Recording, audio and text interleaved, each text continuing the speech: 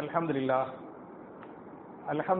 நஹ்மதுஹு வ நஸ்தஈனுஹு வ நஸ்தக்ஃபிருஹு வ நு'மினு பிஹி வ நதவக்கலு அலைஹி வ நஊது பில்லாஹி மின் ஷுரூரி அன்ஃபுஸினா வ மின் ஸய்யிஆத்தி அஅமாலினா மன் யஹ்திஹில்லாஹு ஃபலா முதில்ல லஹு வ மன் யுضلل ஃபலா ஹாதிய லஹு வ அஷ்ஹது அன் லா இலாஹ இல்லல்லாஹு வஹ்தஹு லா ஷரீக லஹு வ அஷ்ஹது அன்ன முஹம்மதன் அப்துஹு வ ரசூலுஹு اللهم صل على محمد وعلى آل محمد كما صليت على إبراهيم وعلى آل إبراهيم إنك حميد مجيد اللهم بارك على محمد وعلى آل محمد كما باركت على إبراهيم وعلى آل إبراهيم إنك حميد مجيد أعوذ بالله من الشيطان الرجيم بسم الله الرحمن الرحيم يا أيها الناس اتقوا ربكم الذي خلقكم من نفس واحدة وخلق منها زوجها وبث منهما رجالا كثيرا ونساء واتقوا الله الذي تساءلون به والأرحام إن الله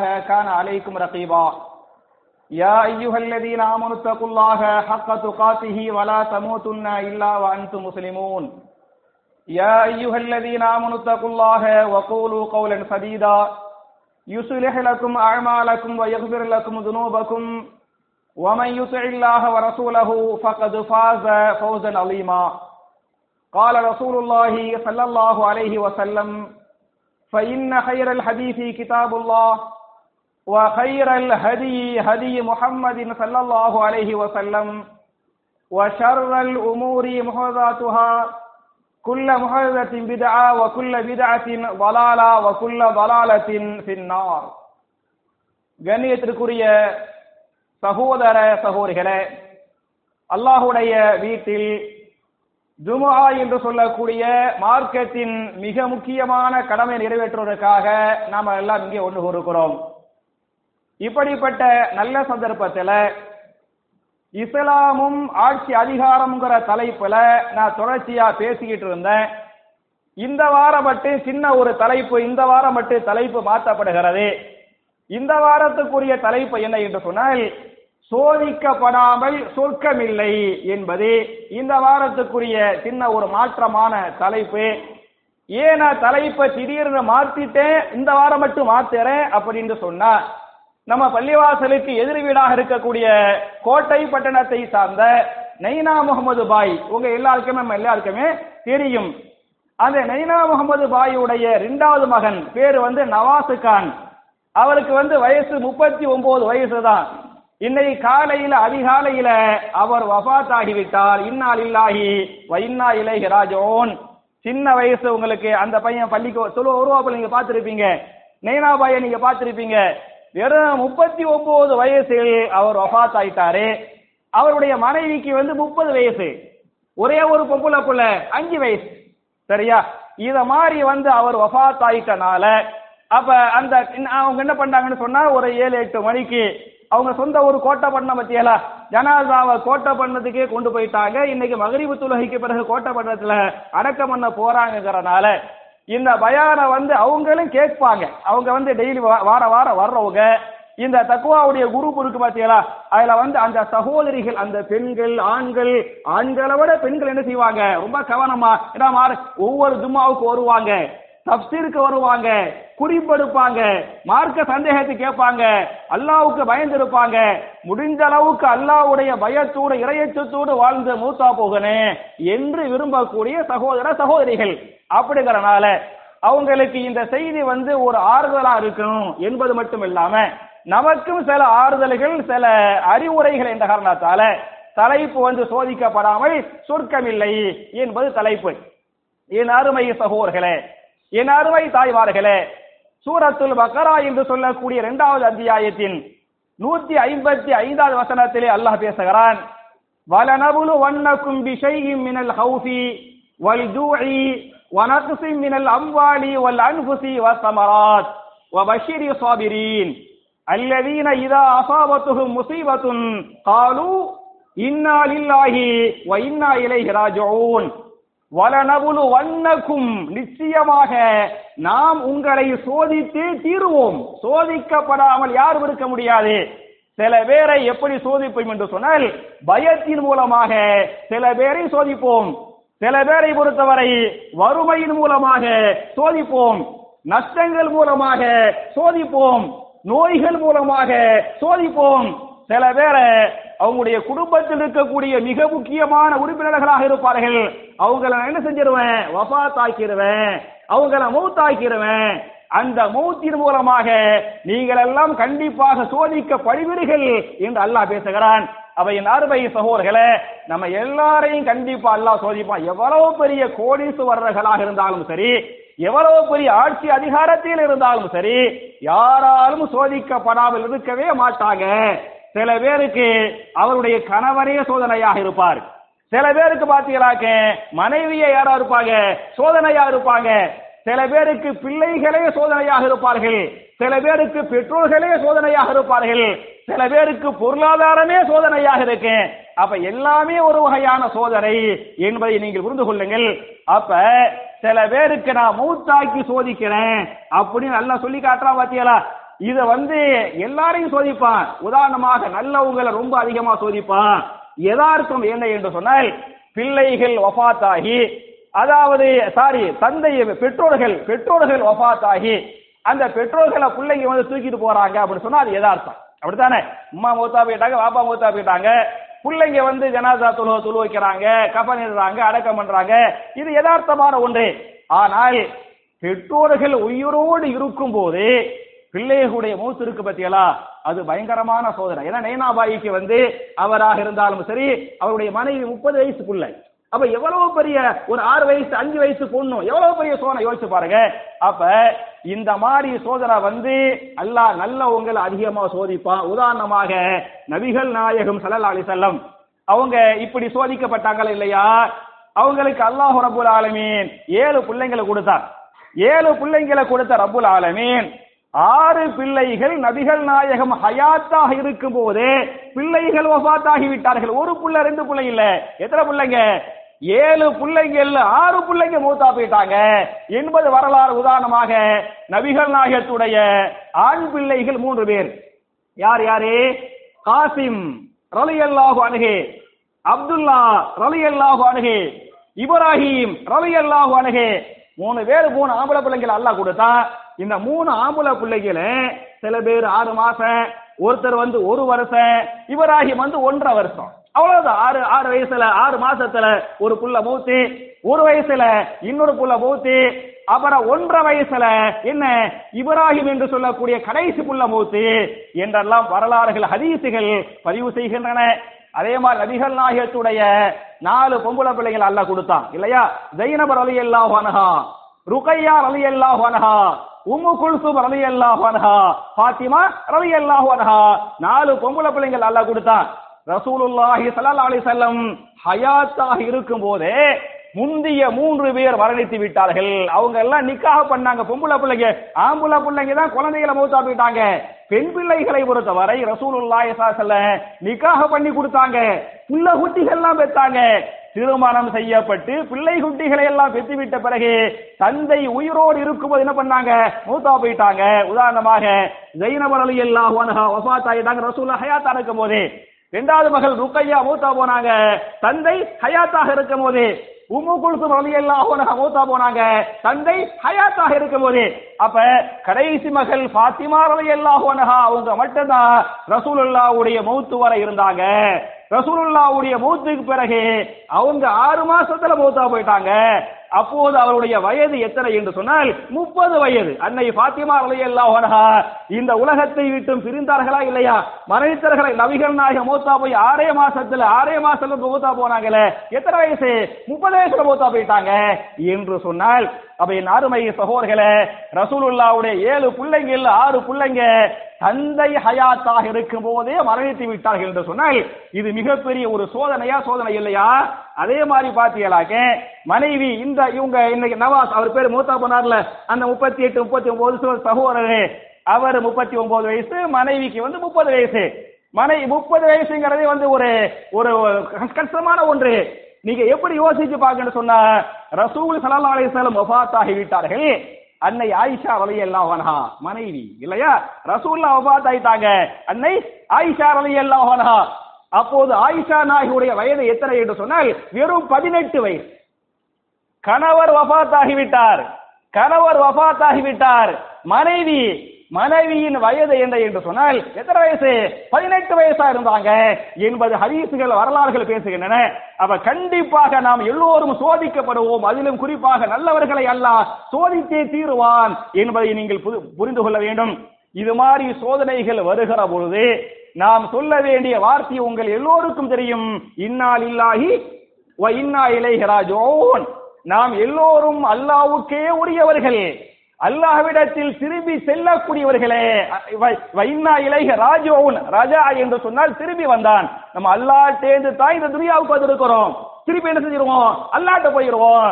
இன்றைக்கு இவர் அல்லாஹ்விடத்திலே சென்று விட்டார், நாளைக்கு என்ன அல்லாஹ் நமக்கு எப்ப டைம் வருமோ அப்ப அல்லாஹ் கூப்பிடுவான், அல்லாஹ் கூப்பிடும் போது போய் சேர்ந்துருவேன் என்கிற வார்த்தையை சொல்லிவிட்டு என்னவா இருக்கனே? பொறுமையா இருக்கனே.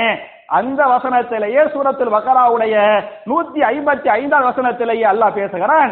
அந்த ஆயத்துடைய கடைசி வசனம் முடிகிறது, வபஷிரி ஸாபிரீன். நபியே, இது போன்ற மரணங்கள் வருகிற போது அந்த குடும்ப உறுப்பினர்கள் பொறுமையா இருக்கிறாங்களே, யார் பொறுமையாக இருக்கிறார்களோ அவர்களுக்கு சொர்க்கத்தை கொண்டு நற்செய்தி சொல்லுங்கள் என்று அல்லாஹ் பேசுகிறான். அப்ப இன்னா லில்லாஹி வ இன்னா இலைஹி ராஜிஊன் என்று சொல்லிவிட்டு என்ன செய்யணும்? பொறுமையா இருக்கணும் என்பது இந்த வசனம் பேசுகிறது. எப்படிப்பட்ட பொறுமையாக இருக்க வேண்டும் என்று சொன்னால் ஃபஸபுருன் ஜமீல். திருமறை குர்ஆன் பேசுகிறது.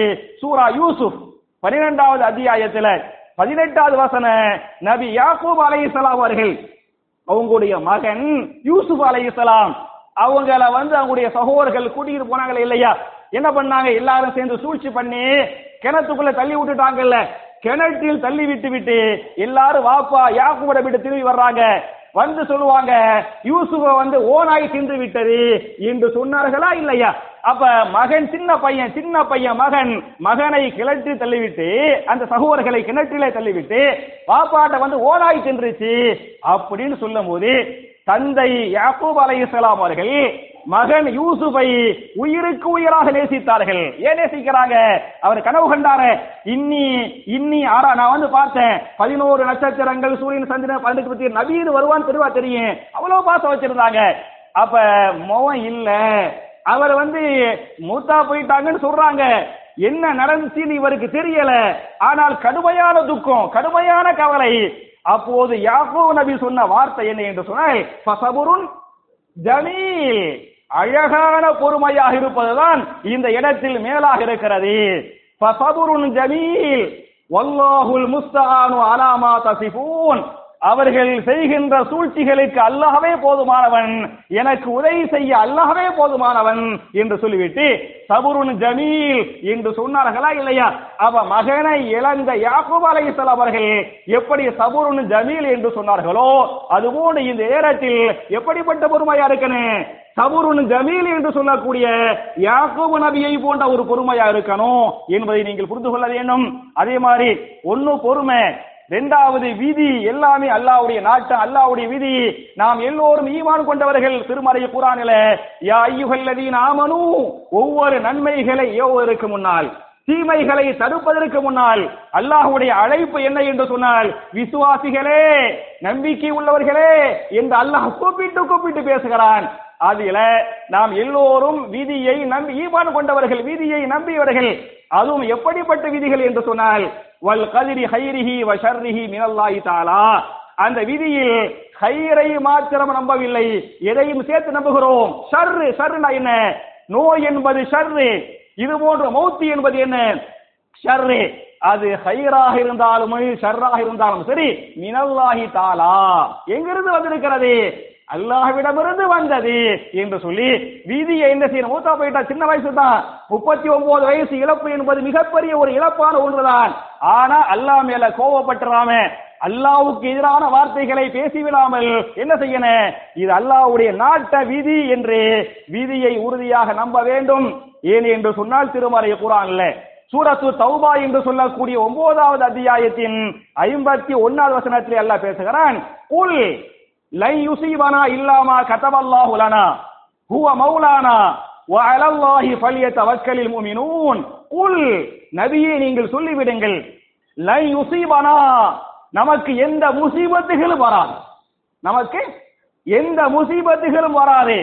இல்லாமா கதபல்லாஹு லனா, அல்லாஹ் நம்மீது எழுதியதை தவிர, அல்லாஹ் நம்மீது விதித்ததை தவிர, எதை அவன் நம்மீது எழுதிவிட்டானோ விதித்து விட்டானோ அவைகளை தவிர எந்த முசீபத்துகளும் நமக்கு வராது என்று நபியே நீங்கள் மக்களுக்கு சொல்லிவிடுங்கள்.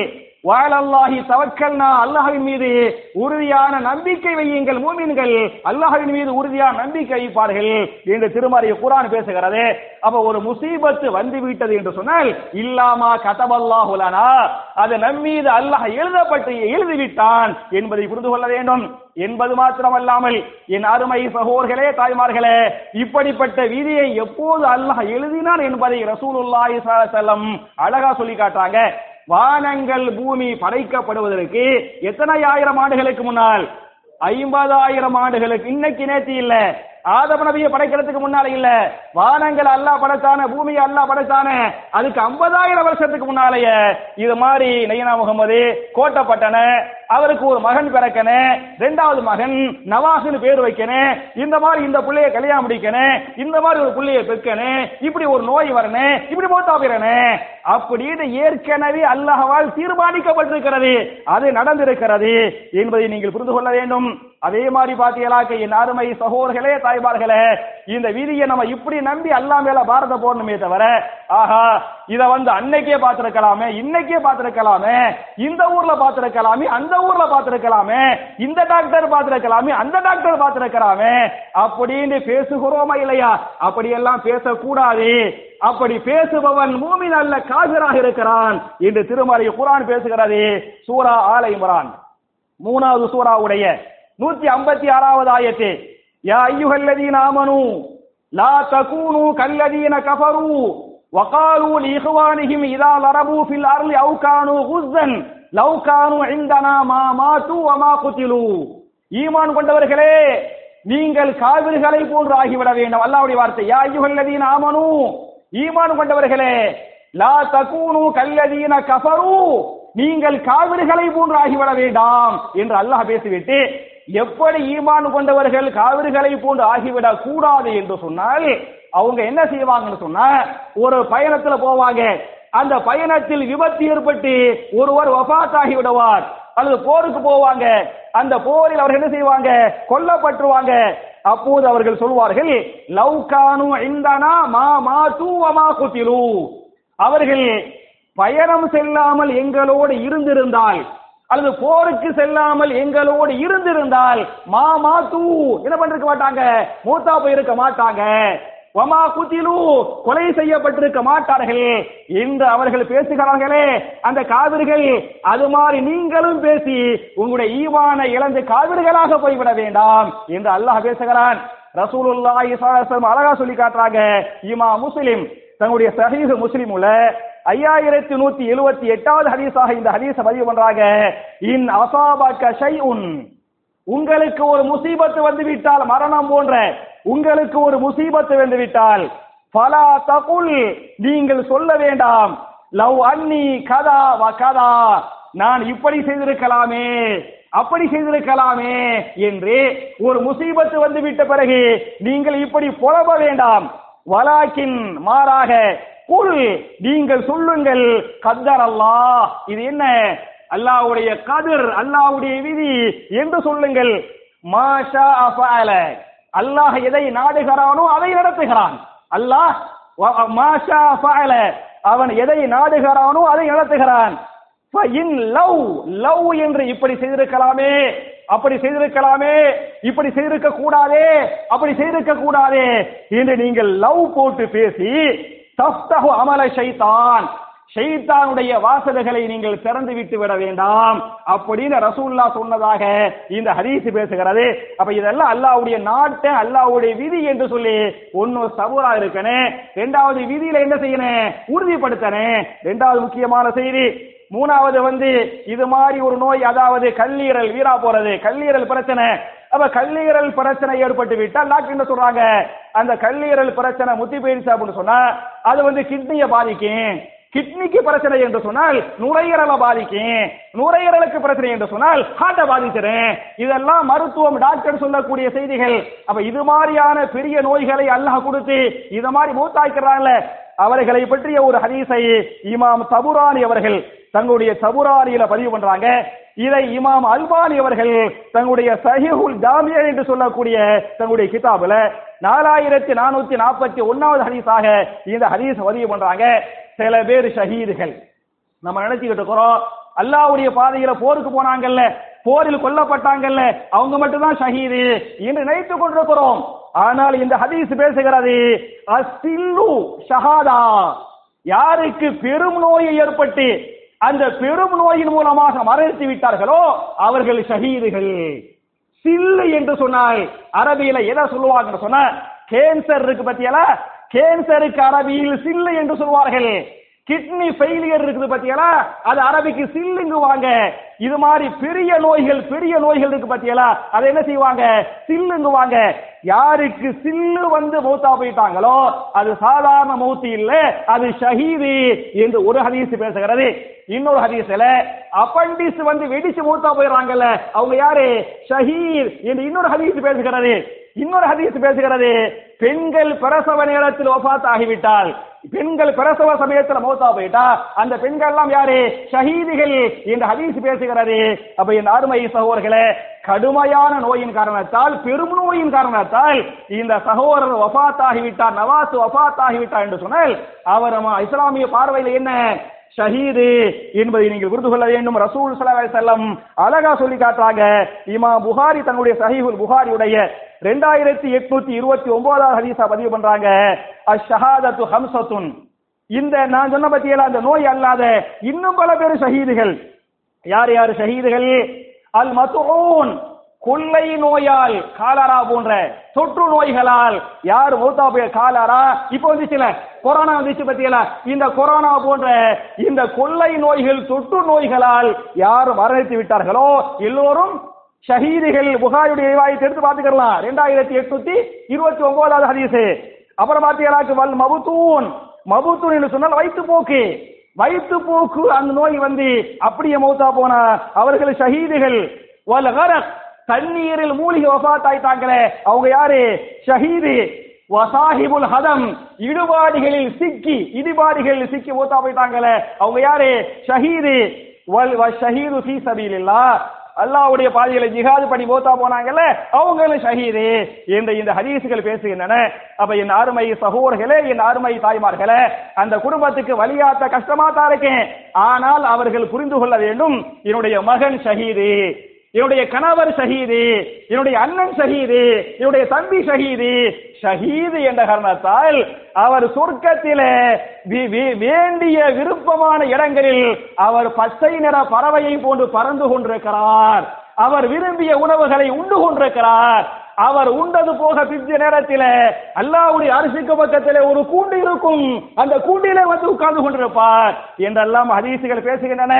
இந்த ஷஹாதத் என்று சொல்லக்கூடிய தரஜாவை சஹாபாக்கள் ஆர்வமாக விரும்பியிருக்கிறார்கள், அல்லாஹ்விடத்தை கேட்டிருக்கிறார்கள். சில பேருக்கு அல்லாஹ் ஷஹாதத்தை கொடுத்தான், சில பேருக்கு அல்லாஹ் ஷஹாதத்தை கொடுக்கிற. உதாரணமாக கலீஃபா உமர் பின் கத்தாப் ரலியல்லாஹு அன்ஹு அவர்களை பற்றி ஹதீஸை இமாம் புகாரி 1890வது ஹதீஸை பதிவு பண்றாங்க. அவங்க துஆ செய்வாங்க, அல்லாஹு மர்சுகுனி ஷஹாதத்தன், அல்லாஹ்வே என்னை ஷஹீதாக ஆக்குவாயாக, அல்லாஹ்வே என்னை ஷஹீதாக ஆக்குவாயாக. அதிலும் எங்கே, ஃபீ வலதி ரசூலிக, உன்னுடைய ரசூல் வாழக்கூடிய இந்த மதீனா நகரத்தில் என்னை ஷஹீதாக ஆக்குவாயாக என்று ஹலீஃபா உமர் பின் கத்தாப் ரலியல்லாஹு அன்ஹு அல்லாஹ்ட துஆ செஞ்சாங்க. அல்லாஹ் ஏத்துக்கிட்டான், அவங்கள மதீனாவுல மஸ்ஜித் நபவியிலேயே ஷஹீதாக்கனா என்று ஹதீஸ்கள் பேசுகின்றன. சில சஹாபாக்கள் துஆ செஞ்சாங்க, அந்த துஆவை அல்லாஹ் ஏத்துக்கறல. உதாரணமாக மிக சிறந்த ஒரு சஹாபி, இஸ்லாமிய பல்வேறு வெற்றிகளுக்கு சொந்தக்கார சஹாபி ஹாலித் பின் வலீத் ரலியல்லாஹு அன்ஹு. ஹாலித் பின் வலீத் ரலியல்லாஹு அன்ஹு அல்லாஹ்ட துஆ செய்யும், அல்லாஹு மர்சுகுனி ஷஹாதத்தன், அல்லாஹ்வே எனக்கு ஷஹாதத் என்ற தரஜாவை தருவாயாக, ஷஹீத் என்ற மர்தபாவை தருவாயாக என்று ஹாலித் பின் வலீத் ரலியல்லாஹு அன்ஹு அல்லாஹ்ட்ட துஆ செய்வாங்க. அவங்களே சொல்றாங்க, ஆனா ஷஹாதத்தை அல்லாஹ் கொடுக்கல. வயதான காலத்தில் வயது மூப்பின் காரணத்தால் அவங்க மூத்தா போக போறாங்க. அப்ப சொல்லுவாங்க, நான் அல்லாஹ்ட்ட ஷஹாதத்தை கேட்டேன், அல்லாஹ் என்னைய ஷஹீத் ஆக்கல. கிழட்டு ஒட்டகம் அவங்களுடைய வார்த்தை. வயதான ஒட்டகம், கிழட்டு ஒட்டகம் எப்படி முதுமையின் காரணத்தால் மரணித்து விடுமோ அதுபோன்று முதுமையின் மூலமாக நான் மரணிக்க போகிறேன், ஷஹாதத்தை அல்லாஹ் எனக்கு தரவில்லையே என்று ஹாலித் பின் வலீத் ரலியல்லாஹு அன்ஹு ஏங்குனாங்களே, அந்த அவங்க ஏங்குனாங்க. அல்லாஹ் என்ன பண்றாரா, இந்த சகோதரருக்கு ஷஹாதத்தை அல்லாஹ் கொடுத்திருக்கிறா என்று நீங்கள் புரிந்து கொள்ள வேண்டும். சஹாபாக்களுக்கு பல பேருக்கு நம்ம ஷஹீதா ஆவோன்னு தெரியும், விரும்பி ஷஹாதத்தை ஏற்றுக்குருவாங்க. உதாரணமாக இமாம் புகாரி 3675வது ஹதீஸாக இந்த ஹதீஸ் பதிவு பண்றாங்க. ஒரு நாள் 4 பேரு மதீனாவுடைய எதிரே ஏறுவாங்க, உஹது மலையில ஏறுவாங்க. மதீனாவுடைய உஹது மலையில ஏறுவாங்க. எந்த 4 பேரு? ரசூலுல்லாஹி ஸல்லல்லாஹு அலைஹி வஸல்லம், அபூபக்கர் சித்திக் ரலியல்லாஹு அன்ஹு, உமர் பின் கத்தாப் ரலியல்லாஹு அன்ஹு, உஸ்மான் பின் அஃபான் ரலியல்லாஹு அன்ஹு 4 பேரு உஹது மலையில ஏறுறாங்க. உஹது மலையில ஏறி நிற்கும் போது உஹது மலை ஒரு குலுங்குகிறது. அப்படி என்ன செய்யுது? ஒரு ஒரு ஒரு ஊசி ஆடுது. உஹது மலை ஆடுகிறது. 4 பேர் மேல நிக்கிறாங்க. உஹது மலை ஆடின உடனே ரசூல் என்ன பண்ணுவாங்க சொன்னா, கால அப்படி உஹது மலை அடிச்சு ஊசுபுத்தியா உஹத், உஹதே அமைதியாக நீ என்று சொன்னார்கள். புகாரியுடைய ரிவாயத் நீங்க அப்படியே படித்துக் கொள்ளலாம். 3675வது ஹதீஸ் அப்படின்றாங்க. உஹது மலை அமைதியாக இருந்தது. அப்போது சொன்னார்கள், அலைக்க நபியுன் வ சித்தீகுன் வ ஷஹீதானி, உனக்கு மேலே நிற்கக்கூடிய 4 பேர் யார் யார் என்று சொன்னால், ஃபர்ஸ்ட் யாரு? அலைக்க நபியுன், உனக்கு மேலே ஒரு நபி நின்று கொண்டிருக்கிறார். வ சித்தீக், ஒரு சித்தீக் அபூபக்கர் சித்தீக் நின்று கொண்டிருக்கிறார். வ ஷஹீதானி, அதுக்கு முன்னால இந்த 2 பேருக்கு ஷஹீத் ஆவோம் தெரியாது. புரியுதா? அப்ப ரசூலுல்லாஹ் சொல்றாங்க, வ ஷஹீதானி, 2 ஷஹீதுகள். எந்த 2 ஷஹீதுகள்? உமர் பின் கத்தாப் ரலியல்லாஹு அன்ஹு, உஸ்மான் பின் அஃபான் ரலியல்லாஹு அன்ஹு, உனக்கு மேலே 2 ஷஹீதுகள் நின்று கொண்டிருக்கிறார்கள் என்று நபிகள் நாயகம் ஸல்லல்லாஹு அலைஹி வஸல்லம் சொன்னார்கள் என்று ஹதீஸ் பேசுகிறது. அதையெல்லாம் அந்த அப்படி கேட்ட உடனேயுமே நம்மளா இருந்தா மிரண்டு போயிருவோம், பயப்படுவோம். அந்த சஹாபாக்கள் இன்முகத்தோடு அதை சந்தோஷமாக ஏற்றுக்கொண்டார்கள் என்று ஹதீசுகள் பேசுகின்றன. அப்ப அந்த சகோதரனுக்கு அல்லாஹ் ஷஹாதத் என்று சொல்லக்கூடிய பெரிய ஒரு தரஜாவை அல்லாஹ் கொடுத்துக்கிறான் என்பதை புரிந்து கொள்ள வேண்டும். அதே மாதிரி பாத்தீங்கன்னாக்க மௌத்தா போறதுக்கு முன்னால சக்கராத்தை பொறுத்தவரை யாரா இருந்தாலும் அது கொஞ்சம் கஷ்டமா தான் இருக்கும். கொஞ்சம் கஷ்டமா இருக்காது, ரொம்பவே கஷ்டமா இருக்கேன். சக்கராத்தி என்பது ஏன் இதை சொல்ல வர்றேன் அப்படின்னு சொன்னா, அந்த நேத்து காலையில வந்துட்டாங்க. நேத்து காலையிலிருந்து இன்னைக்கு 4:40க்கு அதிகாலையில மூத்தி, நேத்து பகல் ஃபுல்லா ஏன்னா நன்கு பார்த்தோம். அந்த பையன் படக்கூடிய அந்த சிரமம், அந்த கஷ்டம், அதன் மூலமாக அவங்க வாப்பா படக்கூடிய கஷ்டம், மனைவி படக்கூடிய கஷ்டம், பிள்ளைங்க படக்கூடிய கஷ்டம், உண்மையில பார்க்க தாங்க முடியாம அந்த ஒரு ஹதீஸ் வரும் பத்தியலா, யா அல்லாஹ் இவர் உயிரோடு வாழ்வதே ஹைராக இருந்தால் இவரை நல்லபடி உயிரோடு வாழ வைப்பாயாக, இவருக்கு மௌத்து தான் ஹைராக இருந்தால் இவரை மௌத்தாக்கி விடுவாயாக என்று கேட்கும் அளவுக்கு அந்த சகோதரன் நேற்று ஃபுல்லா பகல் ஃபுல்லா கஷ்டப்பட்டாரு. இன்னைக்கு இரவு என்ன பண்ணாரு? கஷ்டப்பட்டு இரவுல சரியாக அதிகாலை 4:40க்கு மௌத்து. ஏன்னா அது கூட அவங்களுக்கு கஷ்டமா இருந்திருக்கேன். அதை பற்றி ஒரு ஹதீஸை இமாம் புகாரி 6510வது ஹதீஸா பதிவு பண்றாங்க. ரசூலுல்லாஹி ஸல்லல்லாஹு அலைஹி வஸல்லம் வஃபாத் ஆவறதுக்கு முன்னால அந்த கடைசி நாட்களில் கஷ்டங்கள் தாங்க முடியாமல் என்ன பண்ணுவாங்கன்னு சொன்னா, தண்ணி ஒரு வாளியில தண்ணி இருக்கு, அதை அள்ளி முகத்துல அடிச்சுக்கிடுவாங்க. தண்ணி அள்ளி செய்வாங்க, முகத்துல தேய்ச்சிக்கிடுவாங்க, தலையில ஊத்திக்கிடுவாங்க. அந்த மாதிரி கடைசி சமயத்துல கஷ்டப்படுறாங்க. கஷ்டப்பட்டு கொண்டு சொன்னார்கள், என் அருமை சஹாபாக்களே, இன்னலில் மௌத்தி சக்கராத்துன், நிச்சயமாக மரணிக்கிற போது சில வேதனைகள் உண்டு, சில கஷ்டங்கள் உண்டு, சில சிரமங்கள் உண்டு என்று ரசூலுல்லாஹி ஸல்லல்லாஹு அலைஹி வஸல்லம் தன்னை பற்றி சொன்னார்கள் என்பது மாத்திரமல்லாமல் இமாம் புகாரி 5648வது ஹதீஸா பதிவு பண்றாங்க. ரசூலுல்லாஹ்வே கஷ்டப்பட்டுக்கிறாங்கிறதுக்கு இந்த ஹதீஸ் பேசுகிறது. நபிகள் நாயகத்துடைய கடைசி நாள் அந்த நேரத்தில் அவங்க கஷ்டப்படுறாங்கல்ல, சக்கராத்தில் இருக்கிறாங்கல்ல, அவர்களை பார்க்க சென்ற மூத்த ஒரு சஹாபி அப்துல்லா பின் மஸ்ஊத் ரலியல்லாஹு அன்ஹு போய் பார்க்க போவாங்க. ரசூலுல்லாஹ் கஷ்டப்படுவாங்க. அவங்க சொல்லுவாங்க, கேட்பாங்க, யா ரசூலல்லாஹ் இன்னக லதுஅகு வஅகன் ஷதீதன், அல்லாஹ்வுடைய தூதரே நீங்க ரொம்ப கஷ்டப்படுறீங்களே, நீங்க படக்கூடிய அந்த கஷ்டத்தை எங்களால் பார்க்கவே முடியவில்லையே என்று இப்னு மஸ்ஊத் ரலியல்லாஹு அன்ஹு நபிகள் நாயகத்தை சக்கராத்தில் பார்த்து சொல்லுகிற போது நபிகள் நாயகம் சொன்னார்கள், அஜல், ஆம், நான் சக்கராத்திலே சிரமப்படுகிறேன் என்று சொல்லிவிட்டு சொன்னார்கள். எவ்வளவு கஷ்டப்படுகிறேன் என்று சொன்னால், இன்னி ஊஅகு கமா யூஅகு ரஜுலானி, உங்கள் சக்கராத்தில் 2 பேர் சிரமப்படுவார்களே அவ்வளவு கஷ்டத்தை நான் அனுபவிக்கிறேன் என்று ரசூலுல்லாஹி ஸல்லல்லாஹு அலைஹி வஸல்லம் அவர்கிட்ட சொன்னாங்க. சொல்லிவிட்டு சொன்னார்கள், இதுக்கு மேல எனக்கு எந்த சிரமமுமே இல்ல, என் உயிரை அல்லாஹ் கைப்பற்றிடுவான், நான் ராகத்தா போயிருவேன் என்று சொன்னதாக ஹதீசுகள் பேசுகின்றன. அப்ப ரசூலுல்லாஹி ஸல்லல்லாஹு அலைஹி வஸல்லம் அவர்களே மௌத்தா போறதுக்கு முன்னால சக்கராத்துல என்ன பட்டாங்க, கஷ்டப்பட்டாங்க, சிரமப்பட்டாங்க என்று ஹதீசுகள் பேசுகின்றன. அதனால என்ன இவ்வளவு கஷ்டப்பட்டாரு, என்ன அவர் ரசூலுல்லாஹ்வே கஷ்டப்பட்டாங்கன்னு சொன்னா நம்ம எல்லாம் ஒண்ணுமே இல்ல என்பதை நீங்கள் புரிந்து கொள்ளுங்கள். அதே மாதிரி பெண்கள் ஜனாசா தொழுவலாமான்னு கேட்டிருக்கிறாங்க. சில பேர் யோசிக்கிறாங்க, ஏன்னா பெண்கள் ஜனாசா தொழுகையில் கலந்து கொள்வது, பெண்கள் ஜனாசா தொழுகையில் கலந்து கொள்வது நீங்க பாத்தீங்களாக்க ஹதீஸ்ல பெண்கள் ஜனாசா தொழுகையில் கலந்து கொள்ளலாம். ரசூலுல்லாஹ்வுடைய காலத்துல ஒரு சஹாபி மௌத்தா வருவாரு, ரசூலுல்லாஹ் தொழு வைப்பாங்க, சஹாபாக்கள் ஜனாசா தொழுவாங்க, அதுக்கு பின்னா யார் நிப்பா, பெண்கள். இன்னைக்கு கூட நீங்க ஹரமுல போய் பாத்தீங்களாக்க என்ன செய்யப்பட, இமாம் தொழு வைப்பாரு, மக்கள் தொழுவாங்க, பெண்களும் ஜனாசா தொழுகிறாங்களா இல்லையா, தொழுவாங்க. இது மார்க்கத்துல ஜாயிஸ். எந்த அளவுக்கு ஹதீஸ்கள் வரும் என்று சொன்னால், சஅத் பின் அபீ வக்காஸ் ரலியல்லாஹு அன்ஹு மிகச்சிறந்த ஒரு சஹாபி, அவங்க வஃபாத் ஆயிட்டாங்க. அவங்களுடைய மௌத்துல ஜனாசா தொழுகையில யாரும் கலந்து கொண்டது, அன்னை ஆயிஷா ரலியல்லாஹு அன்ஹா கலந்து கொண்டார்கள். கலந்து கொண்டது மாத்திரமல்ல, அன்னை ஆயிஷா ரலியல்லாஹு அன்ஹா பெண்களுக்கு அறிவிப்பு செய்தார்கள், என் அருமை தாய்மார்களே, சகோதரிகளே, இந்த சஅத் பின் அபீ வக்காஸுடைய ஜனாசாவுக்கு வாருங்கள் என்று அழைப்பு விடுத்து அன்னை ஆயிஷா ரலியல்லாஹு அன்ஹா அவருடைய ஜனாசா தொழுகையிலே கலந்து கொண்டிருக்கிறார்கள் என்றெல்லாம் ஹதீஸ்கள் பேசுகின்றன. அதனால அது பெண்கள் ஜனாசா தொழுகையில் கலந்து கொள்வது சுன்னத்தே தவிர, நம்ம பள்ளிவாசல் தான் கண்டிப்பா என்ன செய்வோம், நம்ம அனுமதிப்போம், அதான் கரெக்டா இருக்கு. ஆனா மற்ற பள்ளிகளை பொறுத்தவரை சுன்னத்து வல்லு ஜமாத்துங்குவாங்க. சுன்னத்துனா சுன்னத்து, வல் அப்படின்னு சொன்னா இன்னும், வாண்டா என்ன இன்னும், ஜமாத்துனா என்ன ஜமாத்து சஹாபா. அப்ப ரசூலுல்லாஹ் தொழு வச்சுக்கிறாங்க, ஜமாத்னா சஹாபா என்ன செஞ்சது, தொழுது. அதிலும் ஆயிஷா ரலியல்லாஹு அன்ஹா போன்றவர்களே தொழுதிருக்கிறார்கள் என்று சொன்னால், அப்ப ஜனாசா தொழுகையில் யாரும் கலந்து கொள்வது சுன்னா, பெண்களும் கலந்து கொள்வது சுன்னா.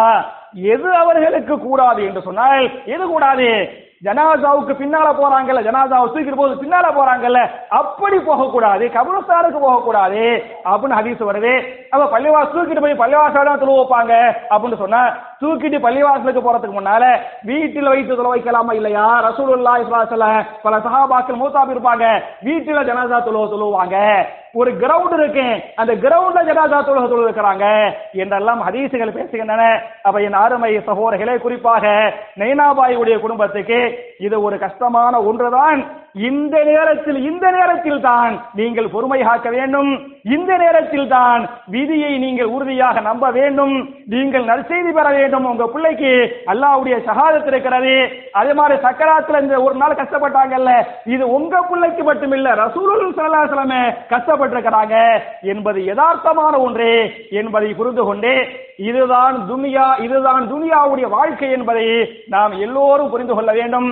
மரணித்த அந்த நவாசுடைய எல்லா விதமான பாவங்களையும் அல்லாஹ் மன்னிக்கட்டும், நம்முடைய பாவங்களையும் அல்லாஹ் மன்னிக்கட்டும், பெரிய பெரிய நோய்களை விட்டும் நாம் எல்லோரையும் அல்லாஹ் பாதுகாக்கட்டும். பாதுகாத்து இந்த உலகத்தில் எல்லா விதமான ஹலாலான ஹாஜத்துகளை, நம்முடைய ஹாஜத்துகளை அல்லாஹ் நிறைவேற்றி வைத்து நாளை மறுமையில் மிக உயர்ந்த சொர்க்கமாகிய ஜன்னத்துல் ஃபிர்தௌஸிலே நாம் எல்லோரையும் அல்லாஹ் ஒன்று சேர்த்து வைப்பானாக என்ற துஆவோடு முடிக்கிறேன். ரப்பனா ஆத்தினா ஃபித் துன்யா ஹஸனத்தன் வ ஃபில் ஆখিরাতি ஹஸனா வ கினா அஸாபன்னார்.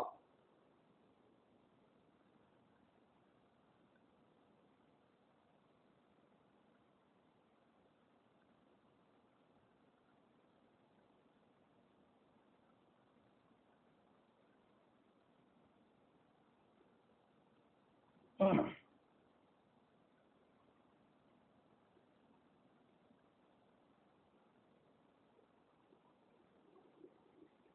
الحمد لله اللهم صل على محمد وعلى آل محمد كما صليت على إبراهيم وعلى آل إبراهيم إنك حميد مجيد اللهم بارك على محمد وعلى آل محمد كما باركت على إبراهيم وعلى آل إبراهيم إنك حميد مجيد. கண்ணியத்திற்குரிய சகோதரர்களே, தாய்மார்களே, என்னுடைய இரண்டாவது குத்துபாவில் வழக்கமாக துஆக்களை பற்றி பார்த்து கொண்டிருக்கிறோம். இந்த வாரத்துக்குரிய துஆ என்ன என்று சொன்னால், ஒருவரை நீங்கள் சக்கராத்தி நிலையிலே பார்த்தால் அவருக்காக கேட்க வேண்டிய துஆ என்ன என்பதை இமாம் திரிமிதி அவர்கள் பதிவு பண்றார்கள். துஆ என்ன என்று சொன்னால், அல்லாஹு மக்ஃபிர் லஹு வர்ஹமுஹு வஅல்ஹிகுஹு பிர்ரஃபீகில் அலா என்பதே அந்த சக்கராத் நிலையில் இருக்கிறாரே அவருக்காக கேட்கக்கூடிய துஆ. துஆவுடைய பொருள் என்ன என்று சொன்னால், அல்லாஹ்வே இவரை மன்னிப்பாயாக, இவர் மீது கருணை காட்டுவாயாக, சொர்க்கத்தில் மிக உயர்ந்த நண்பர்களோடு இவரை ஒன்று சேர்த்து வைப்பாயாக என்ற அற்புதமான துஆ. என் அருமை சகோதரர்களே, தாய்மார்களே, இந்த மாதிரி நம்ம பார்க்கக்கூடிய சில பேர் கஷ்டப்படுவாங்க, சக்கராத் நமக்கே தெரியும், சக்கராத் கஷ்டப்படுவாங்க. அவர்களுக்காக நான் மறுபடியும் துஆவை ஞாபகமூட்டுகிறேன். அல்லாஹு மக்ஃபிர் லஹு வர்ஹமுஹு வஅல்ஹிகுஹு பிர்ரஃபீகில் அலா என்பது துஆ. நபிகள் நாயகம் ஸல்லல்லாஹு அலைஹி வஸல்லம் இது போன்ற துஆக்களை சொல்லுகிற போது எப்படி சஹாபாக்கள் சமிஅனா வ அதானா என்று அந்த துஆக்களை மனப்பாடம் செய்தார்களோ, ஓதினார்களோ, அமல் செய்தார்களோ, எடுத்து பிற மக்களுக்கு சொன்னார்களோ, அதுபோல நல்லவர்களாக நாம் எல்லோரையும் அல்லாஹ் ஆக்கி நம்முடைய பாவங்களை மன்னித்து நம்முடைய இபாதத்துகளை அல்லாஹ் அங்கீகரித்து அல்லாஹ்வால் பாதுகாக்கப்பட்ட சமுதாயமாக ஒட்டுமொத்த இஸ்லாமிய உம்மத்தையும் அல்லாஹ் ஆக்கி நாளை மறுமையில் மிக உயர்ந்த சொர்க்கமாகிய ஜன்னத்துல் ஃபிர்தௌஸ் என்று சொல்லக்கூடிய அந்த சொர்க்கத்திலே நபிமார்கள், சித்திகீன்கள், சுஹதாக்கள், சாலிஹீன்களோடு இதுபோன்று குடும்பமாக நாம் எல்லோரையும் அல்லாஹ் ஒன்று சேர்த்து வைப்பானாக என்ற துஆவோடு முடிக்கிறேன். அல்லாஹும்ம ஐஸல் இஸ்லாம் வல் முஸ்லிமீன் وأذل الشرك والمشركين ربنا آتنا في الدنيا حسنة وفي الآخرة حسنة وقنا عذاب النار وآخر دعوانا أن الحمد لله رب العالمين.